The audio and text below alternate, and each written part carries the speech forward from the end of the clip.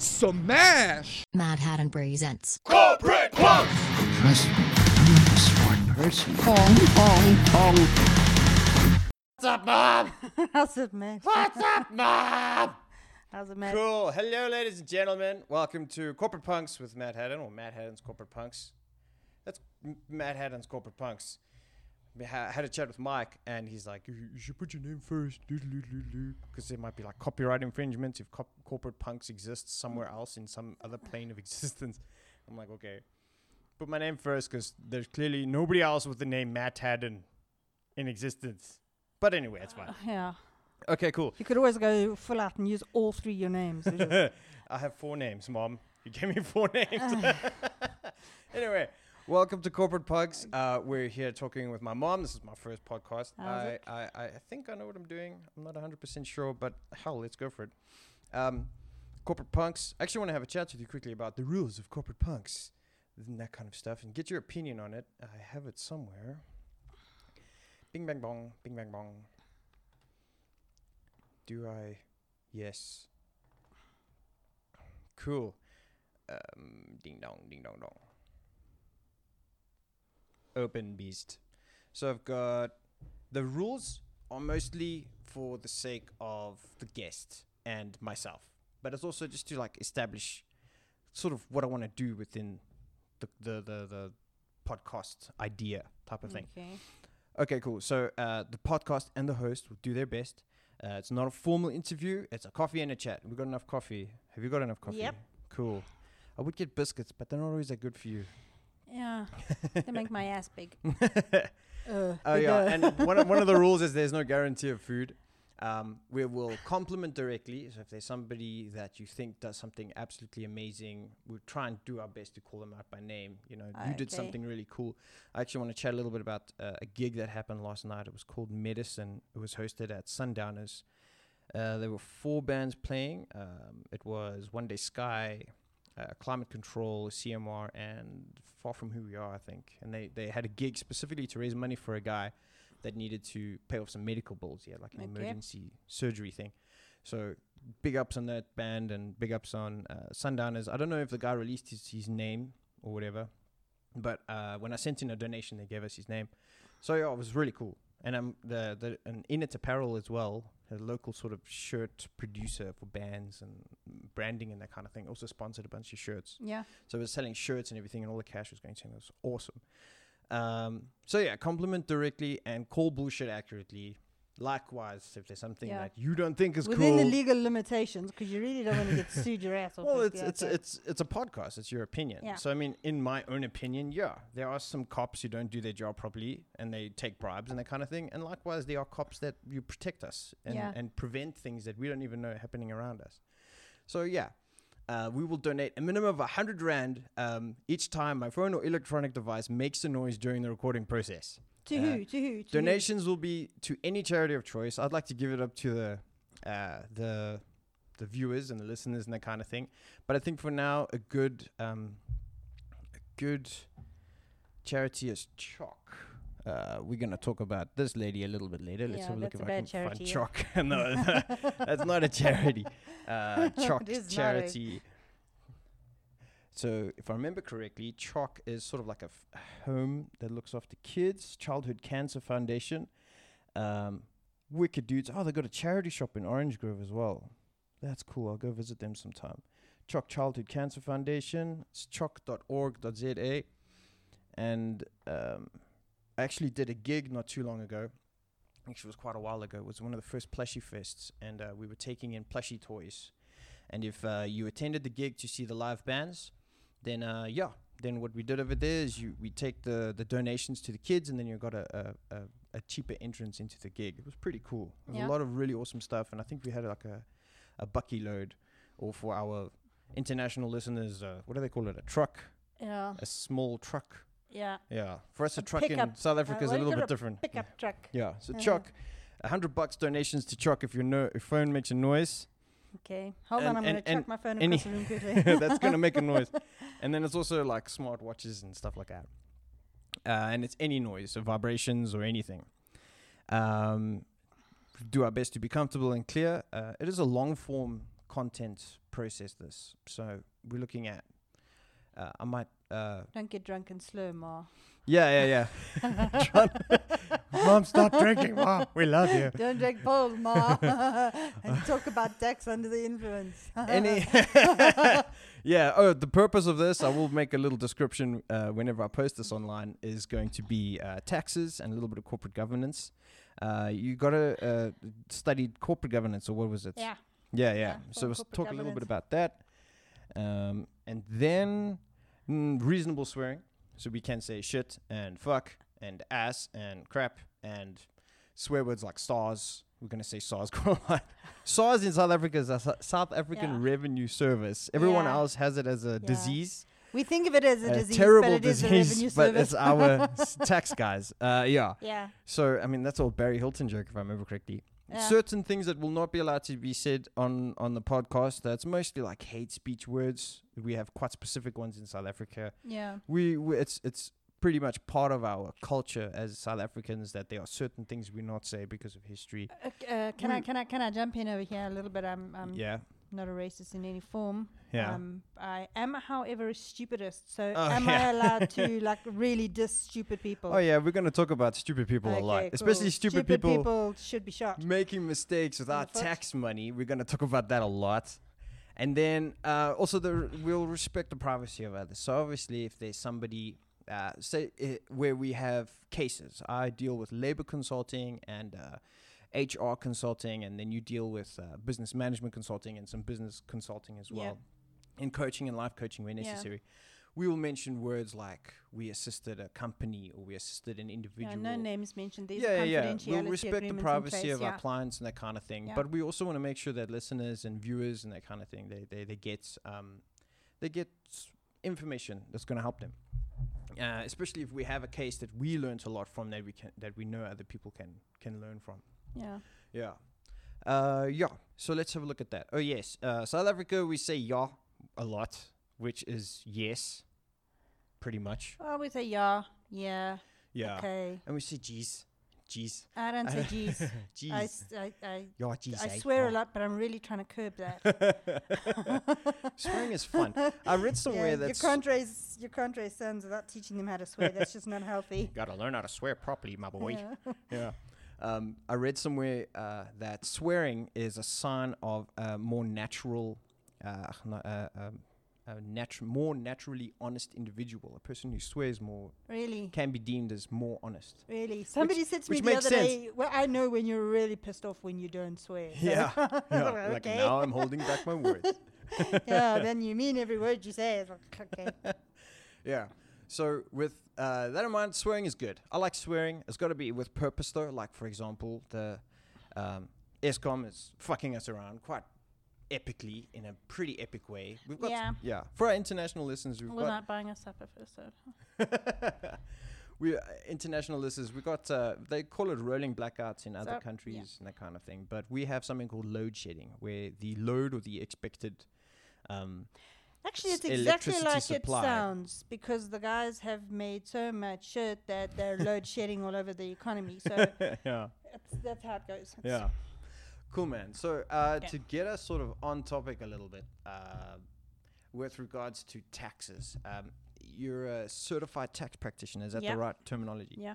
So you assist a lot of companies with taxes, and you also assist individuals with taxes. Yeah. So I wanted to sort of give our listeners an opportunity to hear the basics of taxes, because when I'm doing staff meetings and that kind of thing, a lot of guys don't know what the taxes are, or how does VAT work, and what is PAYE.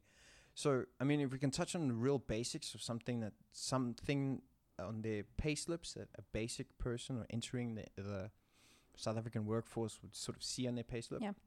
So I think easy way to start is UIF. What is UIF, and what can we be expected to pay? Okay, UIF, unemployment insurance. That's the unemployment insurance fund. Yeah. And it's 1% of your gross salary. Yeah. So if you're getting 7,500 Rand a month, then you pay 1% of that, and the company will pay 1% of that, and the 2% contributions goes to the unemployment insurance fund. That is supposed to cover you if you are unemployed for a period of time. They will pay you out for 6 months in a declining scale. Okay. Over that period of 6 months, all right? But obviously, there has to be a valid reason why you are unemployed. You know? And it's also limited to a certain period that you can only claim within 6 months of becoming unemployed. Yeah. That is part of the revenue service. It actually goes to the Department of Labor. It's run by the Department of Labor. It's supposed to look after the general population and especially the lower income groups. And those are the ones who are usually more affected by economic changes. Yeah. So if a company goes through a bit of a dip, chances are they're going to retrench the tea lady and the gardeners before they retrench one of the big bosses that earn 100,000 Rand a month.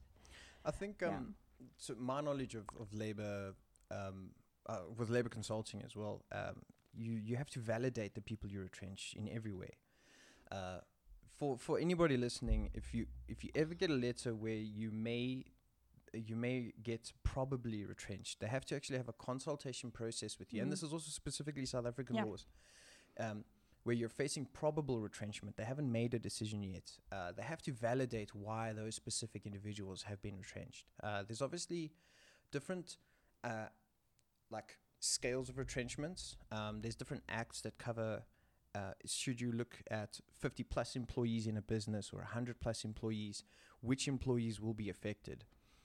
We normally consult small businesses, which range obviously different in size and under different. The Companies Act also covers sort of what's a micro business and a small business and a medium enterprise. It's usually based on your turnover, your micro, micro, small, and medium.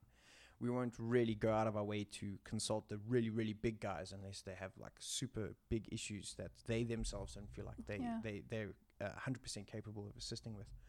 So anyway, with the small businesses retrenchment process, it is quite specific with how, and you will get an adequate period of time to be consulted on. So you're supposed to, yes. Yeah. So for example, within South African laws as well, you'll get a letter that'll say we need to have a consultation with you, and there's this possibility that you might be retrenched. So what you are supposed to do then is call your union. We've got quite an active union environment within South Africa, and with that in mind as well, you have to go out of your way to actually talk to somebody and get some professional feedback, and you get good feedback. There are some union reps that do not know what they're doing, they're crap. And they're stupid.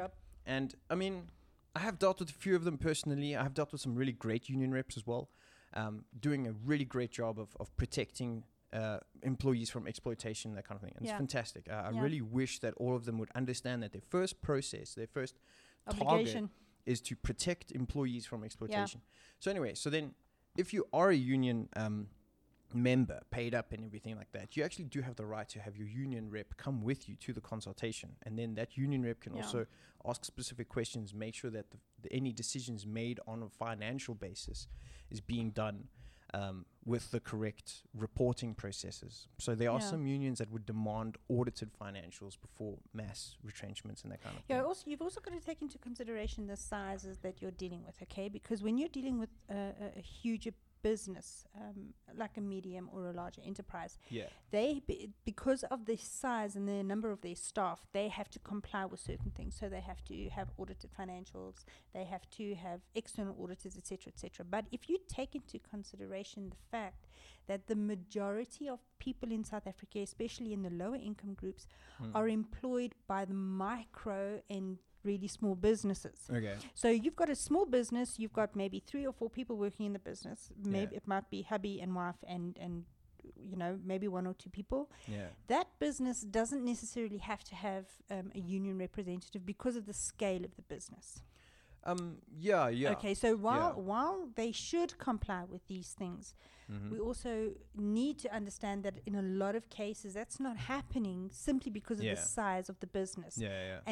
And the majority of lower income earners in South Africa are employed in that sector, then the majority of the lower income earners who find themselves unemployed will not have access to a union representative or a counsellor who can give them counselling on the possibility of retrenchment. They might not get the formal notification. They might just, business is quiet, you know, that kind of thing. And they need to know their rights. Yeah. That just because they are not given that opportunity does not mean that they don't have the right to that facility. Yeah. So any small, medium enterprise business owner listening, have a good working relationship with the union or any inspectors or anything. Bargaining council, whatever. Yeah. Have a good working relationship with them. Have them understand that you want to run your business. You want to have viable business that makes financial sense. And then a good union rep will be able to communicate with you clearly about the rights of your employees. So again, if we're looking back at retrenchments, through the retrenchment process, it's normally guarded as quite a complex process. So I would say all circumstances of retrenchments, employees are allowed to have union representation, that kind of thing. Yeah. But at the same time, having a good working relationship with that union would also help the union understand that should there be other circumstances, such as a staff meeting, a basic operational meeting, the union is allowed to be present in invites and that kind of thing. Cool. How the hell do we get on labor? We have for taxes. Okay, cool. So it is part of it. It is part of it. Okay? Yeah, they're very much focused on each other. So with UIF as well, if I remember correctly, UIF also covers guys when ladies take maternity leave. They also get some. I think if I remember correctly, the latest increase was up to 66% of the guy's salary that they can claim from UIF if they take maternity leave. Yeah. Also, and it's something that you can't ignore in South Africa. The unemployment insurance fund is basically bankrupt. Oh, really? Yeah, and it's the same as the road accident fund and most of the other funds and most of the CETAs and what have you. Okay, simply because of mismanagement, etc., etc., etc. Okay. We won't get into that, but so you do. If you've got a lady who's going to go for maternity leave and she wants to get paid out for it, chances are she can wait a few months after the baby's born before she even gets a payment. And it's simply because of the administrative process and the I know as well that the guys working in the government's departments such as UIF, because I also assist bargaining councils and I chat a lot to them, they've got to be so careful because there's so much attempted fraud from the funds as well. Yeah. So part of me thinks, you guys should be able to provide everything timeously, but you got to also make sure that the wrong people aren't getting the money. You got to actually do all these fraud checks and that kind of thing. Yeah. I assisted once. Well, I didn't assist, but I was in the lady's office while she was doing a claim process, and the fraud that was being done on the documentation. This lady cut out a Commission of Oaths stamp signature. That's a signature with the stamp and everything. She cut it out of wherever she got it from. When she cut it out, she got it off of an official document with a number on it. So there was the number 2 that was on every single page with this person's signature. And then she didn't photocopy it so that the page looked like it was a congruent color. She took a photo of it and then she sent that through. You could see the attachment. You could see the same size thing was not copy-paste digitally, but really copy-paste literally. And I was like, I was so disappointed. I was hoping there would be good fraud, but it's such bad fraud. Yeah. So now she's been like flagged, and any attempt to claim from her, they're not going to pay it out. Simply because of that one thing. Yeah. Yeah, and I'm so disappointed because if she was genuinely sick, she has the right to claim, but now she didn't do it properly, and she tried to fraudulently do these things. As a commissioner myself, your obligation. Commissioner of Oaths. Yeah. Your obligation in stamping anything is actually quite intense. You've got to make sure that you're not just stamping anything and putting your signature on it, because there is a legal responsibility for that. You are answerable for what you certify. Yeah. So usually nowadays what they do is they say if you're going to get something certified, it must be certified within the last, say, 6 months or 3 months or something. So you can't take the stamp from 3 years ago and pluck that on something today. Maybe I don't know. Maybe the commissioner's dead or he's moved to England or something. I actually tried to call that commissioner and do some research on him, and I found the address.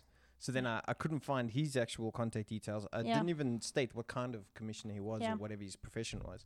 And then I called the office and I'm like, does this specific person work here at all? And what do you guys do? I think it was, they were selling like car parts. And then she's like, I don't know who this person is. We've had this business here for 10 years. So I don't know what document this woman cut up to put together there. And if it was an actual thing. Yeah, it's maniac. Okay, cool. So UIF is one of the first things you're going to see on your payslip. Yeah. If I remember correctly, the deduction is normally 1% of the basic salary. Yeah. For UIF. Yeah. With regards to the UIF deduction on commission and that kind of thing, do they forego it? It's one. Let's just say if your salary is 10 grand and you get $5,000 commission, then you're going to pay 1% of 15 grand. Yeah. All right. And then the employer will pay the 1% of the 15 grand as well, and the contribution to UIF is 2% in total. Yeah. So also for our international listeners, we use South African rands. I actually don't know the exact history of the word rand. We can look at that sometime when we do another finance thing. Yeah, it's not an interesting history, so it's not riveting like. Let's see what we got here. So what we were talking about 10 grand. I just want to get an idea. Let's have a look at currency exchange. Yeah. Gotta love Google. Well, what is a dollar sitting at something ridiculous like 13 or 14 rand for a dollar? Exchange. What I'm going to do is exchange. So I'm just using you got a incognito because we're recording this thing, so you're going to see everything anyway. I just don't want to have this whole history of whatever might come up. Which one are we going to use, Ma? The currency converter is fine. Currency converter, this guy. That's a UK one. Yeah. Ding dong. Let's just have a look here. Rand dollar exchange. There you go. One South African rand is 0.7 United States dollars. And then wow. Rand buy a house for that. Rand UK pound exchange is 0.05 pounds. So yeah, I mean it's kind of weird when you think about it. Let's have a look at the dollar rand so we can just give our I think it's about 13 or 14. I think dollar to peso, dollar to rand exchange rate. Ding dong. It's 14 South African rands for $1 US dollar. So yeah. I'm trying to do that to keep everybody up to date with us. I'm sure we're going to get quite a lot of viewers and listeners from Europe. I know they like podcasts up that side and they listen to everything. And I'm hoping that I have a smooth sounding voice. You talk like that. There's quite a lot of immigration into South Africa from Europe and America. Oh yeah, there is. It's easier to live here apparently. So South Africans are buggering off and Europeans are coming to South Africa. I've got a few bands that are going to supply us with some music for the podcast. And dogs. Thank you, dogs. We've got a few bands that are going to supply us with some music. And one of the bands is a band called the Vendetta Cartel. And I freaking loved this band so much when I was in high school. And the guy's from Mexico. And I think he's from Mexico or Dominican Republic or something like that. And so I'm going to invite him on. We're going to talk about his music. And I think he's got a few businesses as well that he also sort of works with. Or he's got a business. Or maybe he's got like a coffee shop or something. Okay. So I also want to talk to him about shops. things. Yeah. So it's kind of cool. I'm going to try and expand as many guests as possible. But I also want to make sure that the listeners get what they want and that keeping on topic a little bit. All right. PAYE is something that will also be on the pay stub. So what is PAYE? I think there's brackets and stuff. Just walk us through that. PAYE, it means pay as you earn. Yeah. All right. So if you look at the reason for any tax is you give a percentage of your income that you earn towards the government so that he can look after you. All right. He provides roads, electricity, running water, sewage systems, that kind of stuff. Yeah. Police, etc., etc. So your money that you're paying in is supposed to go to look after you. You're the person who's paying it in. Not that you get any more rights based on how much you pay than anybody else. So you pay a percentage on what you earn. Now, in South Africa, it's not a standard rate. It goes up on a sliding scale. Yeah. So from about 1 rand to about 190 grand, you're paying 18% of your income. Yeah, I remember it's 18. 18%. Now, we're entitled to rebates. You get a bit of a rebate in South Africa. The rebate for the normal average healthy person who's under 65 is as about 13, 14 grand as of February 2019. It's probably gone up a little bit. It gets changed every year. Yeah. Okay, sometimes it doesn't. So what they usually do is you can make a simple calculation. Your first 190 grand, you're going to pay 18% of your income less your rebate. Yeah. That works out to about 6 grand a month. From about 6.5 grand a month, you're only going to start paying tax after that. Okay. All right. Which is so, and that's just to make it over a year. to work it out. If you're over 75, then you get an additional rebate. And I think if you're over 85, you get another one. I'm open to correction. Okay. All right. Then your taxes actually slide. So up to about 190 grand, you're paying 18%. Okay. Okay, less your rebate. From about 190 to about 300 odd grand, roundabout, you're paying 26%, but you're not paying 26% on the whole 300 odd grand. You're only paying 26% on the difference between the 190 and the 300. Okay, and then it goes. Yeah, I know, because it's, making it easy would be too difficult for people to understand. So I'm sorry. I see the PAYE brackets and I'm like, oh my gosh, I'm going to pay 23% tax. What? But yeah, it was 23, right? 26. If you go over that section, okay. Yeah. And then of course there are other things that affect it, like if you have medical tax credits and stuff like that, that will reduce it. Yeah. So on average, we usually say that if you want to kind of even it out, try and look at about 25% of everything that you're earning is going to go to the tax man, and he's going to use that to pay for roads and police and training up doctors and giving bursaries to in learning institutions, all that good healthy stuff that we're supposed to get out of our tax dollars or tax rands. With the training of individuals, I know that there's a skills development levy that needs to be paid as well, but that's from businesses that pay that. Yeah. The businesses pay that. Yeah, the purpose of that levy is to upskill, and the levy is also 1% of your salary. All right, like a 1% salary bill. Oh, like so, if your salary is 7.5 grand a month, then you're going to pay 1% of that. Actually, you're not going to pay it. The company pays that. Yeah. Okay. All right, and the company is supposed to use that to upskill you. Okay. And then as they are upskilling you, they can get some of that money back from the they call them SETAs. Yeah. All right. Yeah. A lot of people don't do it. It also depends on the type of business that you have and whether you have that facility. Yeah. So if you're going to employ a certain amount of people in let's just say the road freight industry or the sometimes the beauty, depending on what you do, then you have to take that 1% as well. SETA stands for Sector Education and Training Authority. Yeah. So for example, they'll have food and beverages SETA. We've got a services SETA that we deal with. They categorize them and everything for the specific industries. And the intention of that categorization was so that, is it categorization a word? Okay, it sounds kind of Americanized or whatever. Yeah. Anyway, different subject. What they do is they categorize them so that they could make learning facilities available to the people within that specific industry. So if you're in the beauty industry, then that services SETA is supposed to give learnerships and learning facilities and training facilities and opportunities available to people who are in that industry. Yeah, and training and that kind of thing. And training, obviously at a very reduced rate, and so that the object of it is to upskill the previously disadvantaged communities. Yeah. That was the object of it. Unfortunately, because of maladministration and corruption and all the rest of it, the majority of the SETAs in South Africa are also bankrupt and defunct. Yeah. So I know that there's a book that was written about the services SETA. I can't remember the guy's name. Ivor something with a B. He wrote a whole book on the corruption and maladministration of the services SETA. Yeah. I haven't read it. Sorry. Yeah. Oh my gosh! With the podcast, I'm just trying to get in as much information as I can so I can give it to the listeners.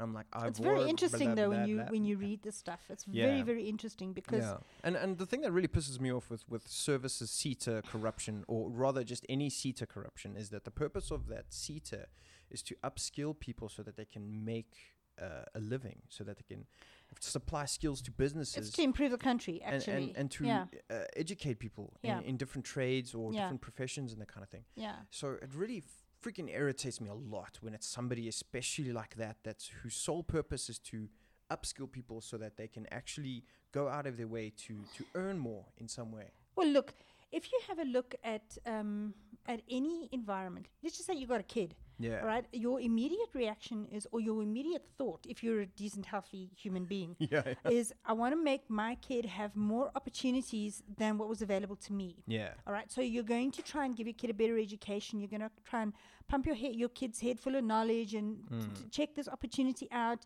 not limit him like you want to try. logically. Yeah. Unfortunately, it doesn't work like that in a lot of governments. Because of the corruption and the narcissism and the ineptitude is a nice one. Just general assholes. Yeah, look, ineptitude is something we're going to get to, and and from a corporate governance side of things, you check this lot out and you think, how the hell can you? Sorry, I'm going to swear. How the hell can you fuck this thing up so monumentally? Seriously, there are so many steps you've got to go through to make such a perfect stuff up of such a beautiful opportunity. Yeah. You know, and then the people that are supposed to benefit from it, the South Africans who voted these clowns in, they are the ones who are going to struggle. So you end up with a whole lot of people who are genuinely more disadvantaged than what they were before. So you've just taken the whole standard and the whole country and you've just put it back by another 50 years because it's going to take another generation to fix that. Yeah. It's a bit of a stuff up, man. It really is. And a lot of trades they're trying to formalize a lot of trades so that you can assign especially risk to a certain trade. Health and safety, so for example, and this is just my basic understanding, if you have a trade test, let's say you're a qualified electrician or a qualified carpenter or anything under a trade test, it is possible to show a bank, for example, I have this qualification, I will get this kind of work, and I can get like a home loan and that kind of thing. Yeah. You know, you're a less risk attached individual, or you have a less risk attached. If you can place any kind of value into what you're getting. Yeah. Okay. So, I've dealt with some people that have they have degrees and whatnot from technical universities. Yeah. And they're dumb as shit. Yeah. You know, you're supposed to be a quantity surveyor and you don't know how to calculate the percentage on a calculator. What the hell? You know, or when I was in university, I was dealing with, you're dealing with corporate taxes and you're studying advanced tax calculations and stuff like that, and they don't know how to do basic mathematical skills and you think, oh no, how did you get here? How can you walk upright if you don't know basic math? You know, but you're not allowed to say that because that's unpolitically correct. It's, you know, you can make somebody feel really crap when you tell them that they're anyway. That's going on to the stupid people is going to take up a whole nother podcast. Yeah. Okay, cool. Let's try and get back on taxes just a little bit. We can get sued for talking about stupid people. While we're busy with business taxes, and it's important for all listeners, any viewers or anything, to understand that a lot of it involves like quite complex calculations to make sure that you're not overpaying or underpaying, to prevent any talk about evasion or whatever. Yeah. So there are some complicated calculations, and I normally suggest that they get themselves a tax practitioner or an accountant or something to that effect to actually make sure that they're doing it properly. Somebody who knows the law. Yeah. So now from your side, to my understanding, you've also taken like the basics of accounting, bookkeeping, and tax practices, and you can actually tell a lot of history of a business on that. And then from there, you're then doing consultation with the business, like, hey, this is the genuine history of what's happening within your business. Why don't we go this route? Yeah. So sort of like a different consultants approach.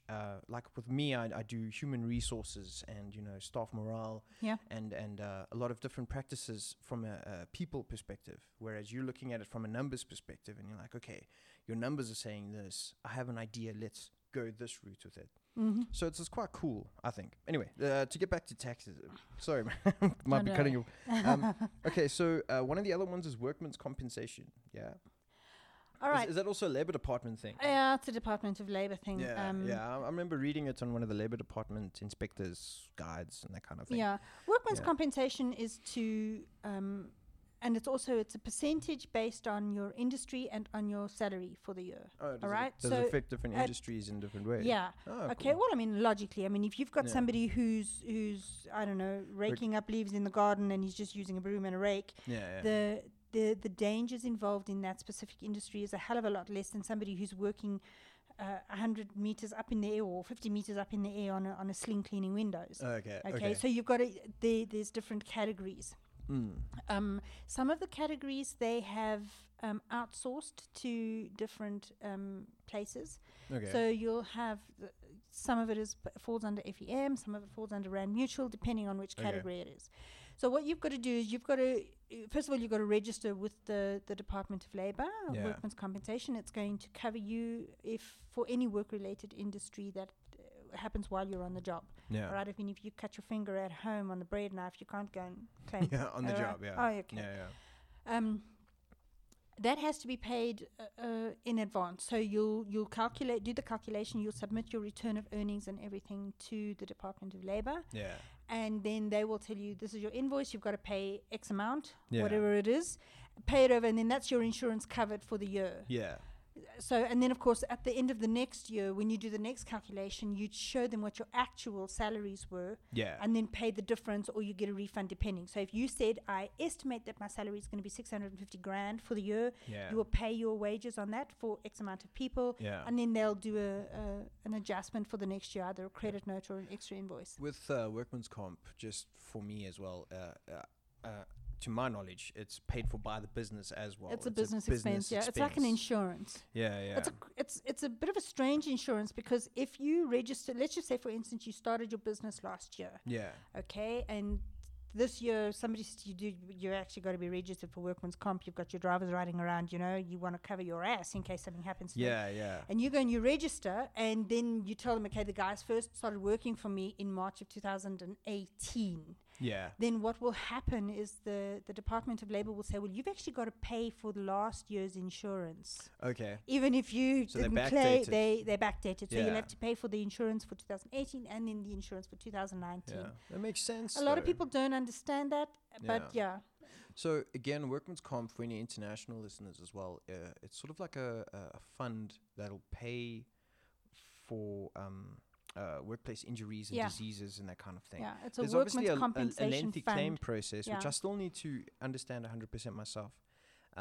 But at the same time, it's really fantastic because, again, I think I was chatting to a union rep as well. They said Workman's Comp covers you an hour before work and an hour after work as well. So if an employee gets hurt on their travel to and from the workplace, that's what I read. Not actually what I read. A union rep was telling me that. I don't know so much. Okay, because I mean, if I climb into my car and I'm traveling or for instance, if you climb into your car and you're traveling from your place of residence to your place of employment, that's not covered by your employer. Not really, because it's not covered by the receiver either. So you can't claim travel expenses from the receiver from your place of residence to your place of employment. I want to just have a look-see at this quickly, because now I've heard one thing and you're telling me another thing. Workman's Comp cover? Dink. Let's see what we get. Workman's Compensation Fund. And then there's a whole lot of people offering the same thing that the government should be giving you. Oh, what is it? Is it this one? Go up a little bit. What's covered under Workman's Compensation? Findlaw.com. Most employers are required to carry workers' compensation insurance. Nah, that's some international stuff. Reading laws is what people without lives do. I have to admit, I do enjoy reading a law to understand. Yeah, but not on a Friday night when you're in bed. No. You want to just chill a little bit. Okay, so there's a lot of it, and it's quite involved. If any listeners, especially South African guys and small business owners, need guidance, I'll always put our contact details on wherever I'm posting this. But there's also labour.gov.za. There's find more info all about workmen's compensation. So there's a whole lot of information there for you to read yourself. Please don't try and phone them, because it will drive you mad. They do have a line over here, but the first line that you see is the fraud hotline. Tell somebody who's, I don't know, are they going to do something about it? Yeah, they're literally saying, like, you could contact us, but we want you to know that you should contact these people definitely. So anyway, the fraud hotline for the government department is 08600 22 194. And it's fraud@labour.gov.za. Yeah, that is if you want to report a fraud, not if you want to commit fraud. Can I get some help with that?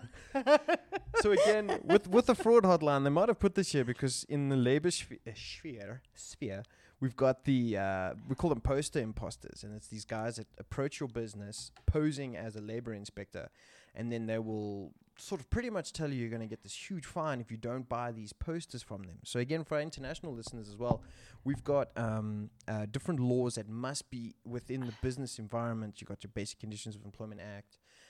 You've got your Summary of the Employment Equity Act. And if you have, I think it's over 5 employees, depending on when you're watching this, the laws might have changed. If you've got over 5 employees, you must have the Occupational Health and Safety Act.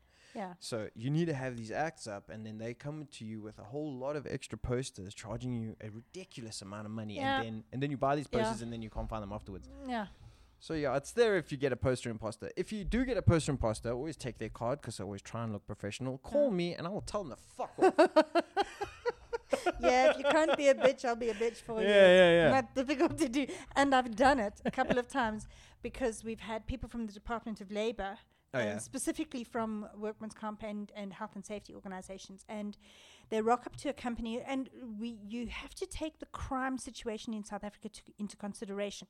So if somebody wants to come into my premises to come and inspect my stuff, and he gives me a piece of paper that looks like it's written by somebody who's on crack, and they come there, they make a photocopy, they make multiple photocopies, and they write out these photocopies with the address.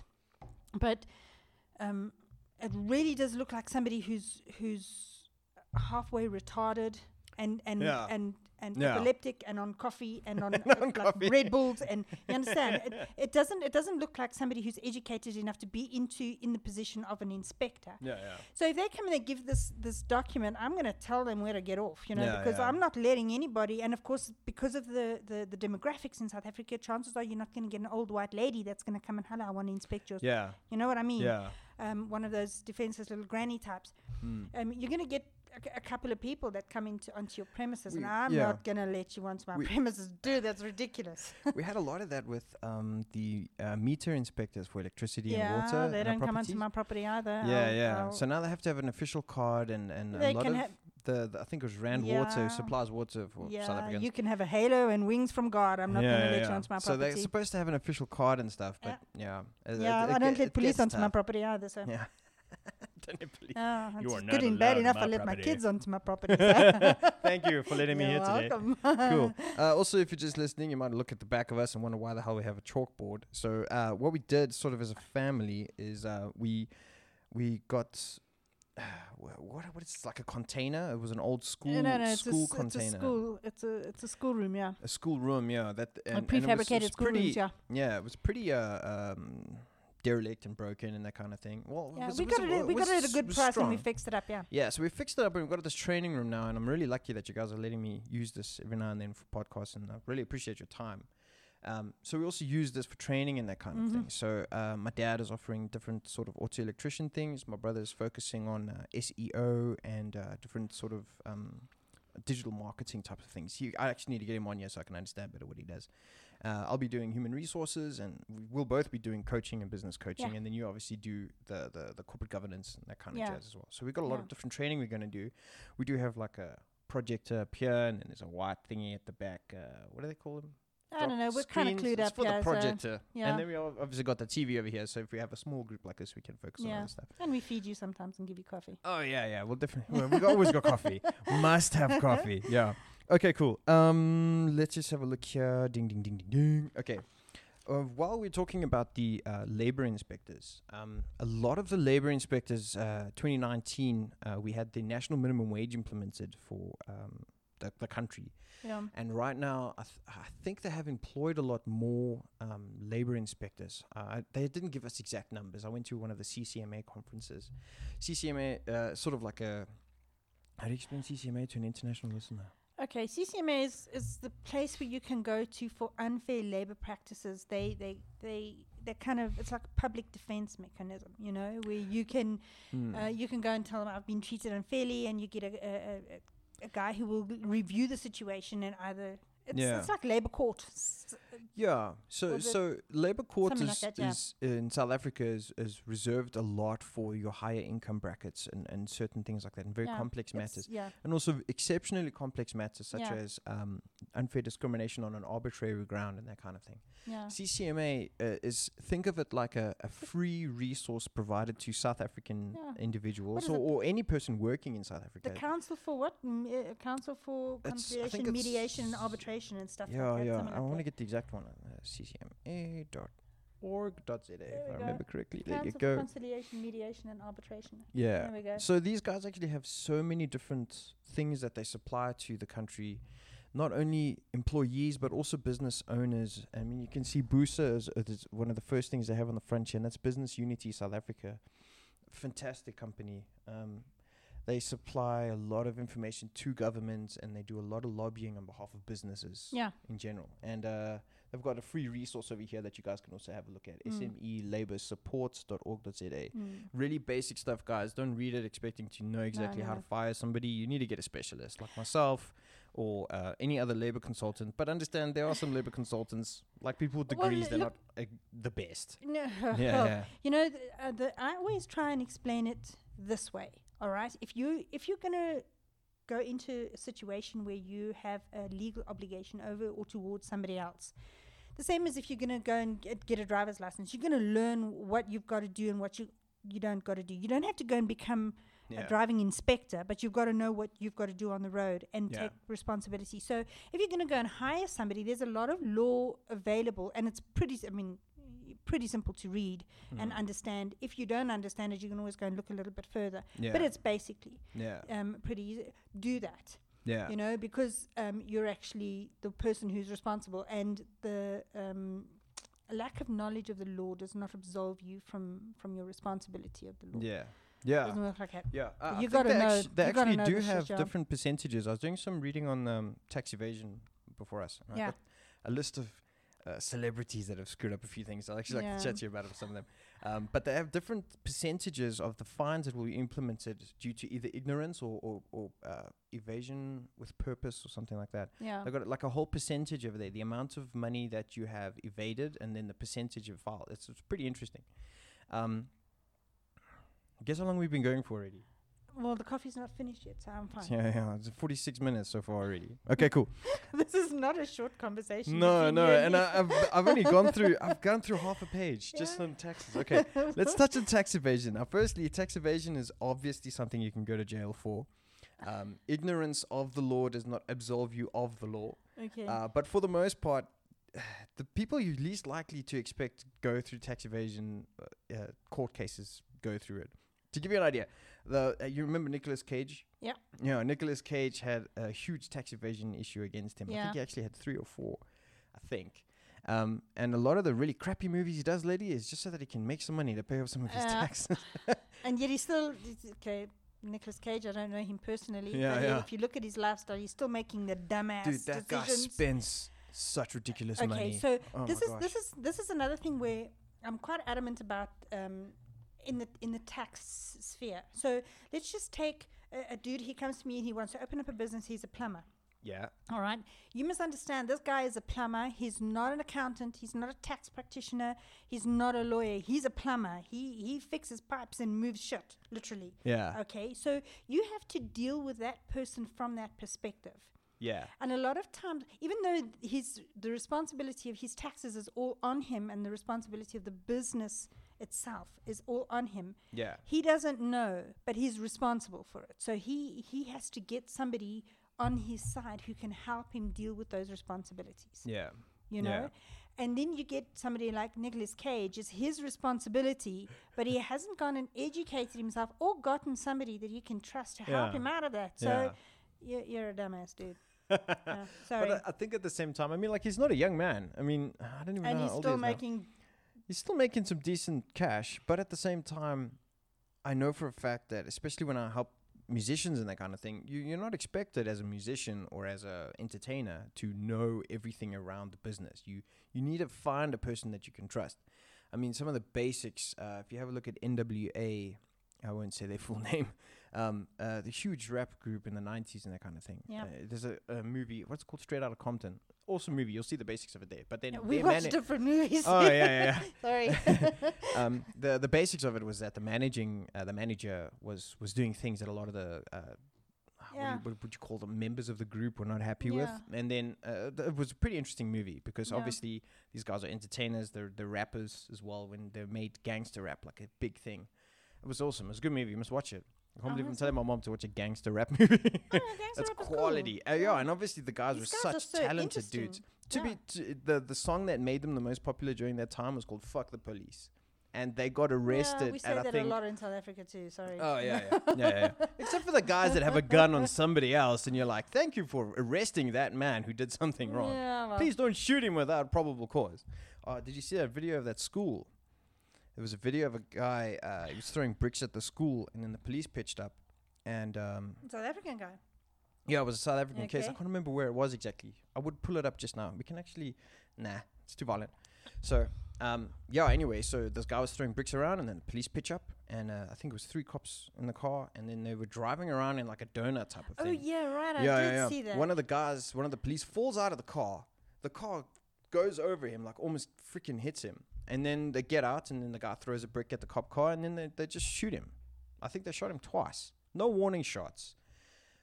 Nothing. It's in front of like a bunch of students, and I'm open to correction exactly the context of it. But what I saw was a guy getting shot with no warning shots, no attempt to apprehend an unarmed man. It bugged me. It was like, that's just unnecessary. And also, there's a cop in the dust somewhere who can't freaking do their job properly. Just stay in the car when the car is moving. Like, how hard is it? You'd expect reason. This is where the ineptitude side comes in. You can't. Somebody once said to me, you can't blame somebody, you can't get angry with somebody because for doing something if they don't know. Yeah. All right. So,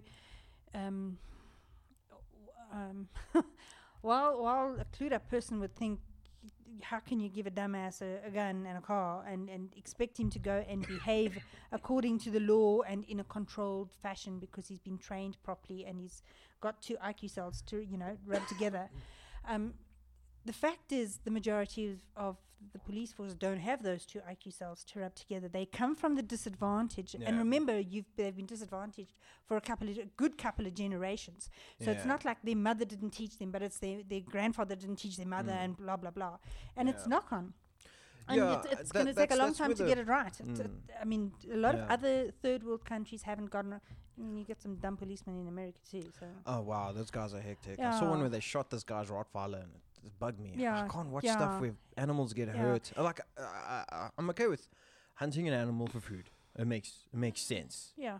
But you got to do it humanely as well. I mean, like, they experience pain, but that's a whole different topic. Yeah. What I want to touch on a bit is the previously disadvantaged individuals, which previously disadvantaged, according to our sort of South African laws and that kind of thing, is a certain scope of people that were affected negatively by apartheid. But previous laws, discriminatory laws. There were previous laws that were not right. And it does have a generation-on-generation effect where you have denied somebody education and now it's affected their ability to teach their kids and further and further and further.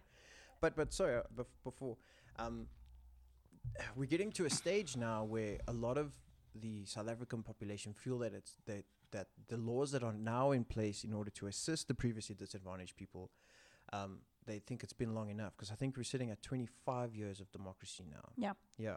Yes, So again, it's natural in different political movements to have opposing parties. It's the purpose of politics. I have this idea. I believe this idea vehemently, and then another party feels that way about them, and then they appeal to the public, and the public decide. That's what the purpose of democracy. That's the beauty about democracy, all right? And you can't. I'm very for, and I mean, I've been your mom a long time. I hope so. So if there's one thing that I have tried very hard to do is to make you aware of your choices and the consequences of your choices. So while I may have had at some stage more obligations than you and responsibility towards you, you still had the same choice as me. Yeah. What do you want for supper? Do you want this or that? Chicken or beef, whatever. Yeah. So I'm 100% for democracy. Yeah.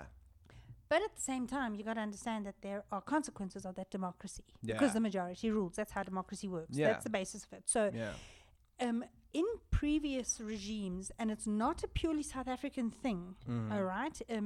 This is how politics works. Yeah, you've got to keep the majority kind of dumb, because otherwise, how are they going to believe your lie? Okay, you need them. You need them.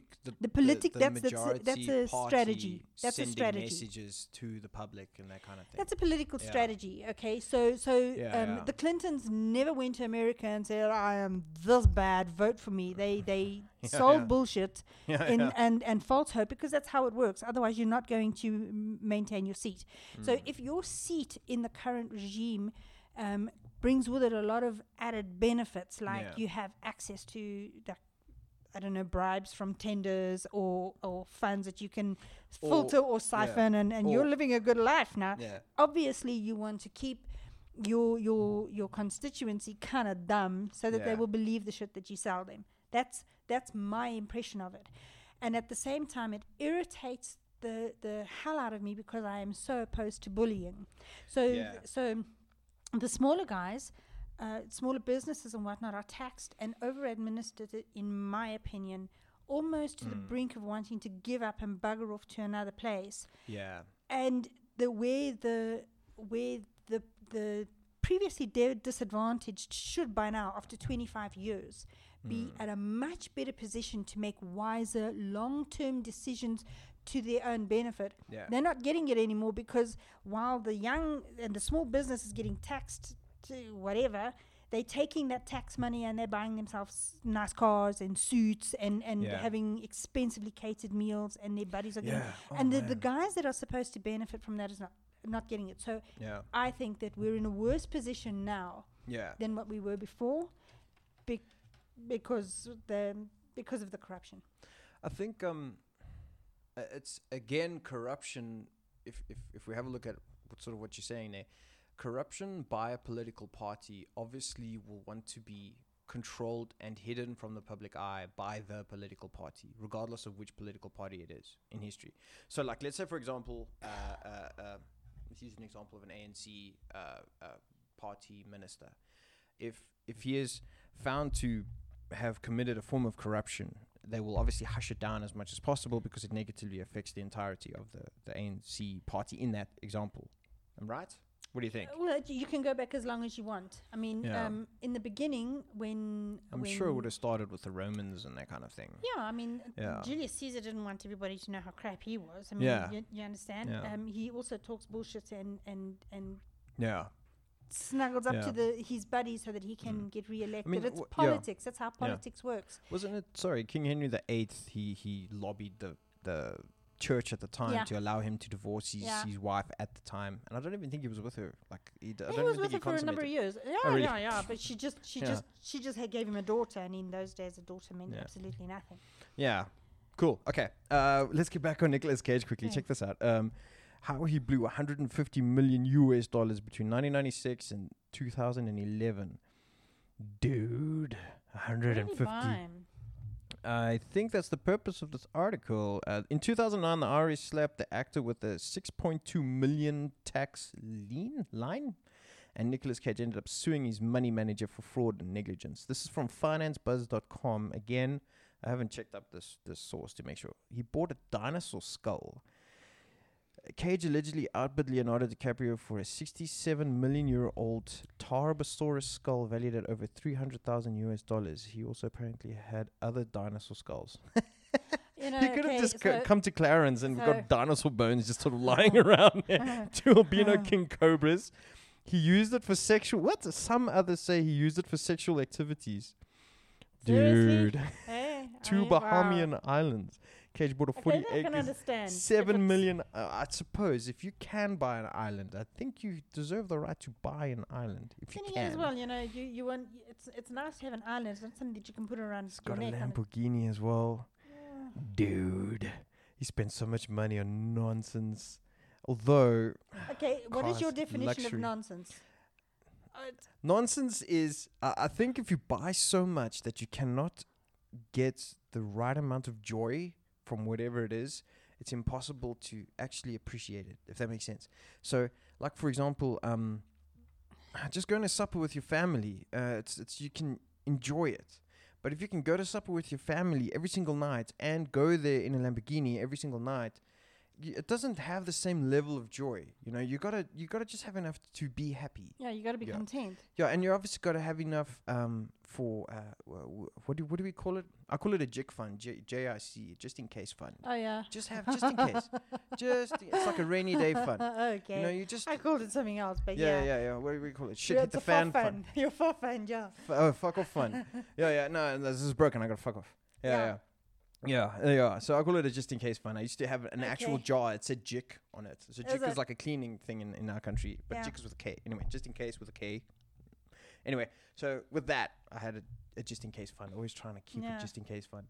Look, the accountant speaking, and you know, shrunken pygmy head, pimgy. How the hell is that going to help the dude in his old age? I mean, seriously, unless it's.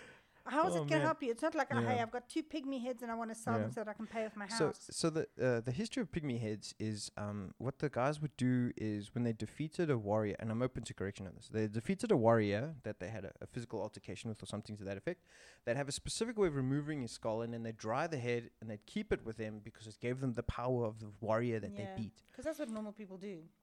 Yeah, different cultures have their own thing. I mean, like, we like to stand in the sun and cook meat on a fire. I mean, like, it's kind of random. Yeah, I know, but I'm not going to dry the meat and carry it around in my belt so that it can and make it's me feel a like person's a big man. face. It's someone's face. I mean, think about it. You pissed me off. Here's your face. I have your face. Your face and is I've mine. got your power to do what? Piss other people off. Yeah, I'm going to hit you with the face. The next guy's going to get beat. But think about it. This is all, But anyway, it's strange. But that's the whole purpose of cultures. We understand it. But furthermore, when we have a look at our culture or the history of our culture, the different travelers, I assume it's European travelers, because they wanted these things and they wanted to pay money for it.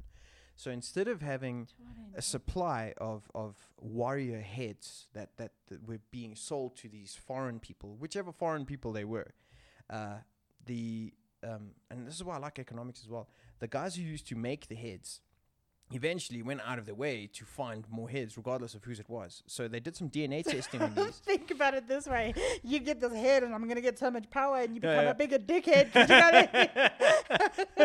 You got a real dumbass dude. You buy this head, and you get like explosive diarrhea, and it's like he must have had explosive diarrhea. Yeah, which is probably why he didn't do so well on his taxes. He might have bought a dumbass head. Dumbass head. Sorry. Yeah. So they found the nature of the heads was supposed to be men mostly, because those were the warriors. How would you tell? Now they're doing DNA testing and they're finding that there's a few women in there as well, because you can obviously pick that up. Yeah. So anyway, you got a pyramid tombstone. I would totally have a pyramid tombstone with a stripper pole next to it. Something I would buy.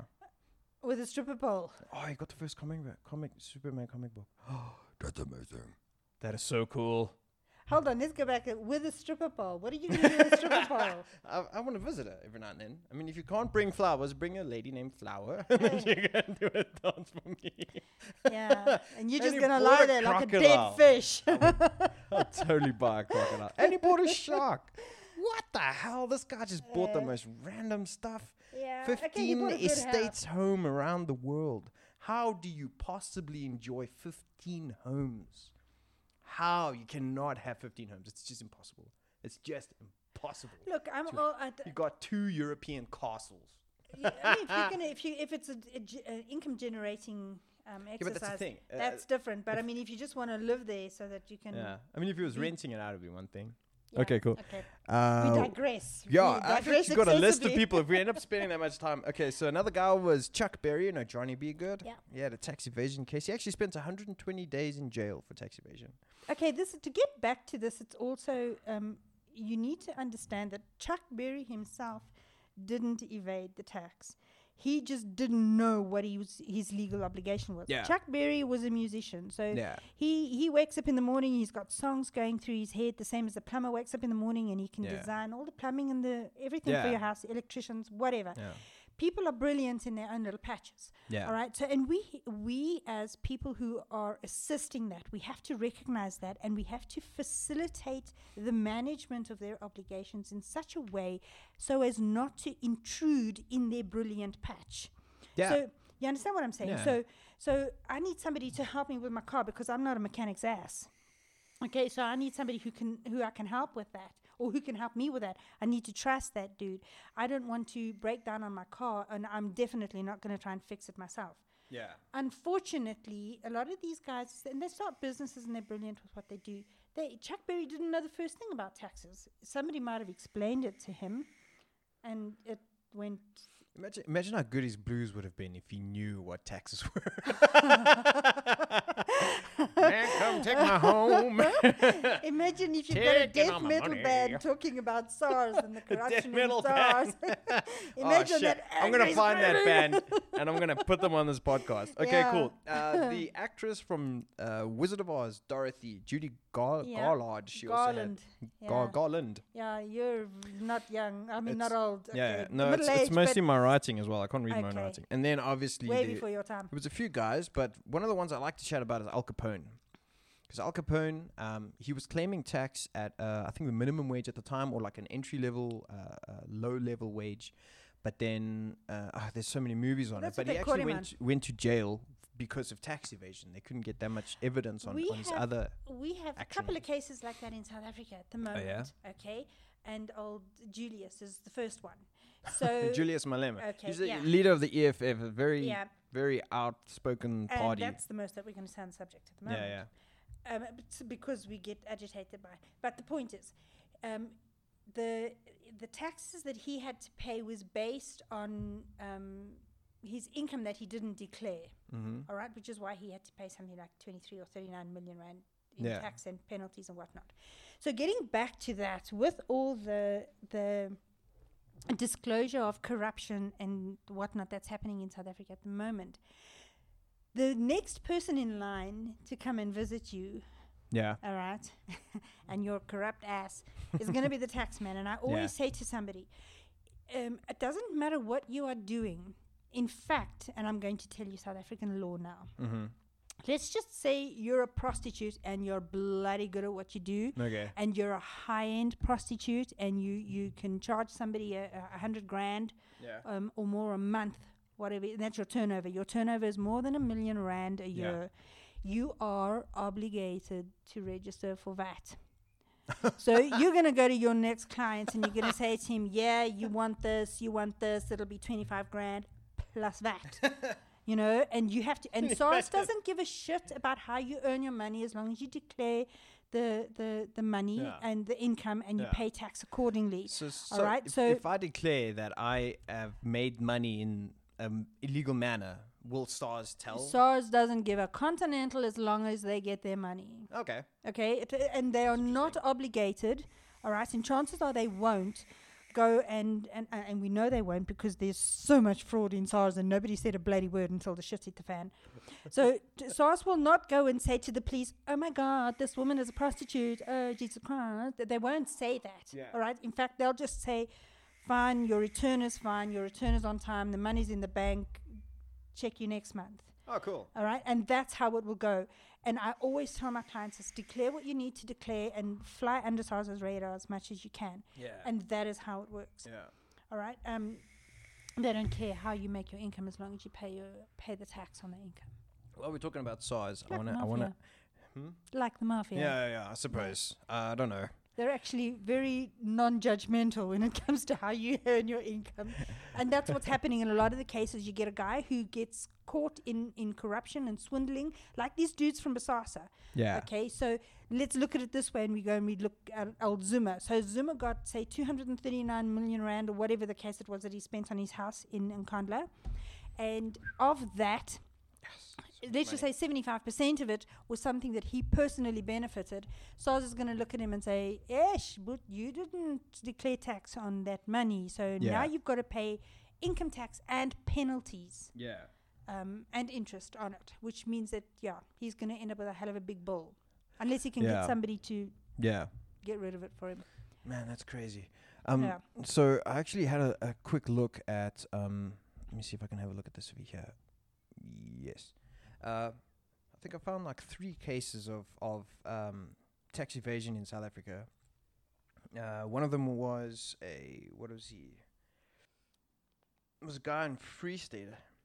Free State is sort of like a very agricultural area of South Africa. Yeah, I think it's a big farming area. Yeah. So he was demanded by the courts at the time. He had to pay 910,000 rand over to SARS, or he had to go to jail. So let's just have a look at 910 rand 910,000 rand. That might have been fine because you can't. Oh, that was a fine. Yeah, that's the fine. It's a fine or jail time, but it's when the taxes are due and they've calculated the taxes. Yeah. Okay, oh, so you got to pay the taxes. Of course, you got to pay the taxes. Okay, so you can. Yeah. So I think I got that from News 24. I think I would have said they are fine. So yeah, I might have taken it down wrong. But anyway, so that's about 64,559 US dollars. And then there was another one that I found. It was a tax advisor in Cape Town. I think it was a lady. She was fined 690,000 rand. I'm going to sound like Jacob Zuma when I do these numbers. A lot of money, yeah. 609,000 rand. It was a swindle that she had with all the businesses that she was doing. She was actually taking that money for herself. And then I think she got 5 years. Then there was another dude by the name of Reddy. And she has to pay the money back. Yeah. Okay, so let's not forget that. You have to pay the money back. Now, there was a Durban bookkeeper by the name of Reddy. This I got from News 24. Yeah, he swindled his staff. Have you heard about him? I read about it, yeah. Yeah, he swindled his numerous different ways. I'm sure he got the money in, but it was 6.4 million rand that he stole. One of the easiest ways to do that is through the form of VAT refunds. Okay. Okay, and it's so prolific as to be almost scary.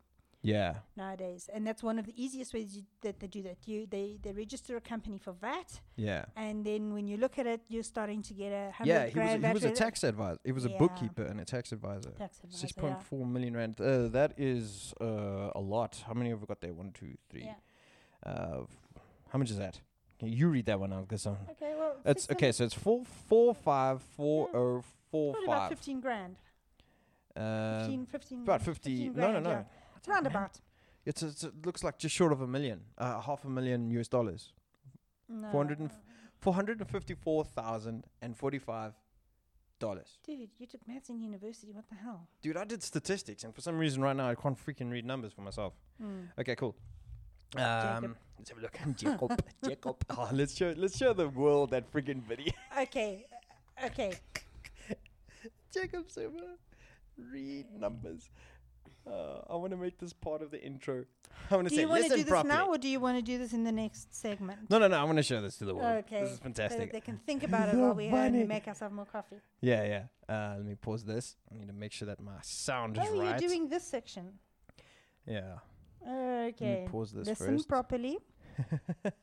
Dude, this guy was our president. And I'm open to correction, but he had 700 allegations of corruption against him when he was voted for. Is that correct? I think it was 700. It was a lot. Even one is a lot when you're being voted for the first time. And I need to state this. Everybody goes, he's so stupid. But actually, you've got to be really wily and have a good sense of strategic planning, you know, to make sure you can get away with so much crap for so long. Because this is not, it's not like he woke up 6 years ago and decided to be an arsehole. He's been an arsehole his whole life. All right, and he's in his 70s now. He's still chowing it up. He's got the wives. He's living the life. I think he's got 4 wives now. Hey? And you know, we've got businesses, and we think, you know, dude, what? Yeah. All right, let's see if we can hear this. We announced that our membership figures stood at 769,800. 700. Listen properly. 769,820. I don't want to sound like this guy. Chicky's dancing now. Do me a favor, please. Get out of here. So this African princess on YouTube, she's edited it a little bit so that she can put some responding remarks. Yeah. Okay, cool. I think what we're going to do is we'll leave it at Zuma for now. Let's go take a toilet break, get some fresh coffee. We'll come back. Yeah, coffee's done. Thanks, Mom. Thanks, Matt. Mom. Cool. Gravy. Thank you.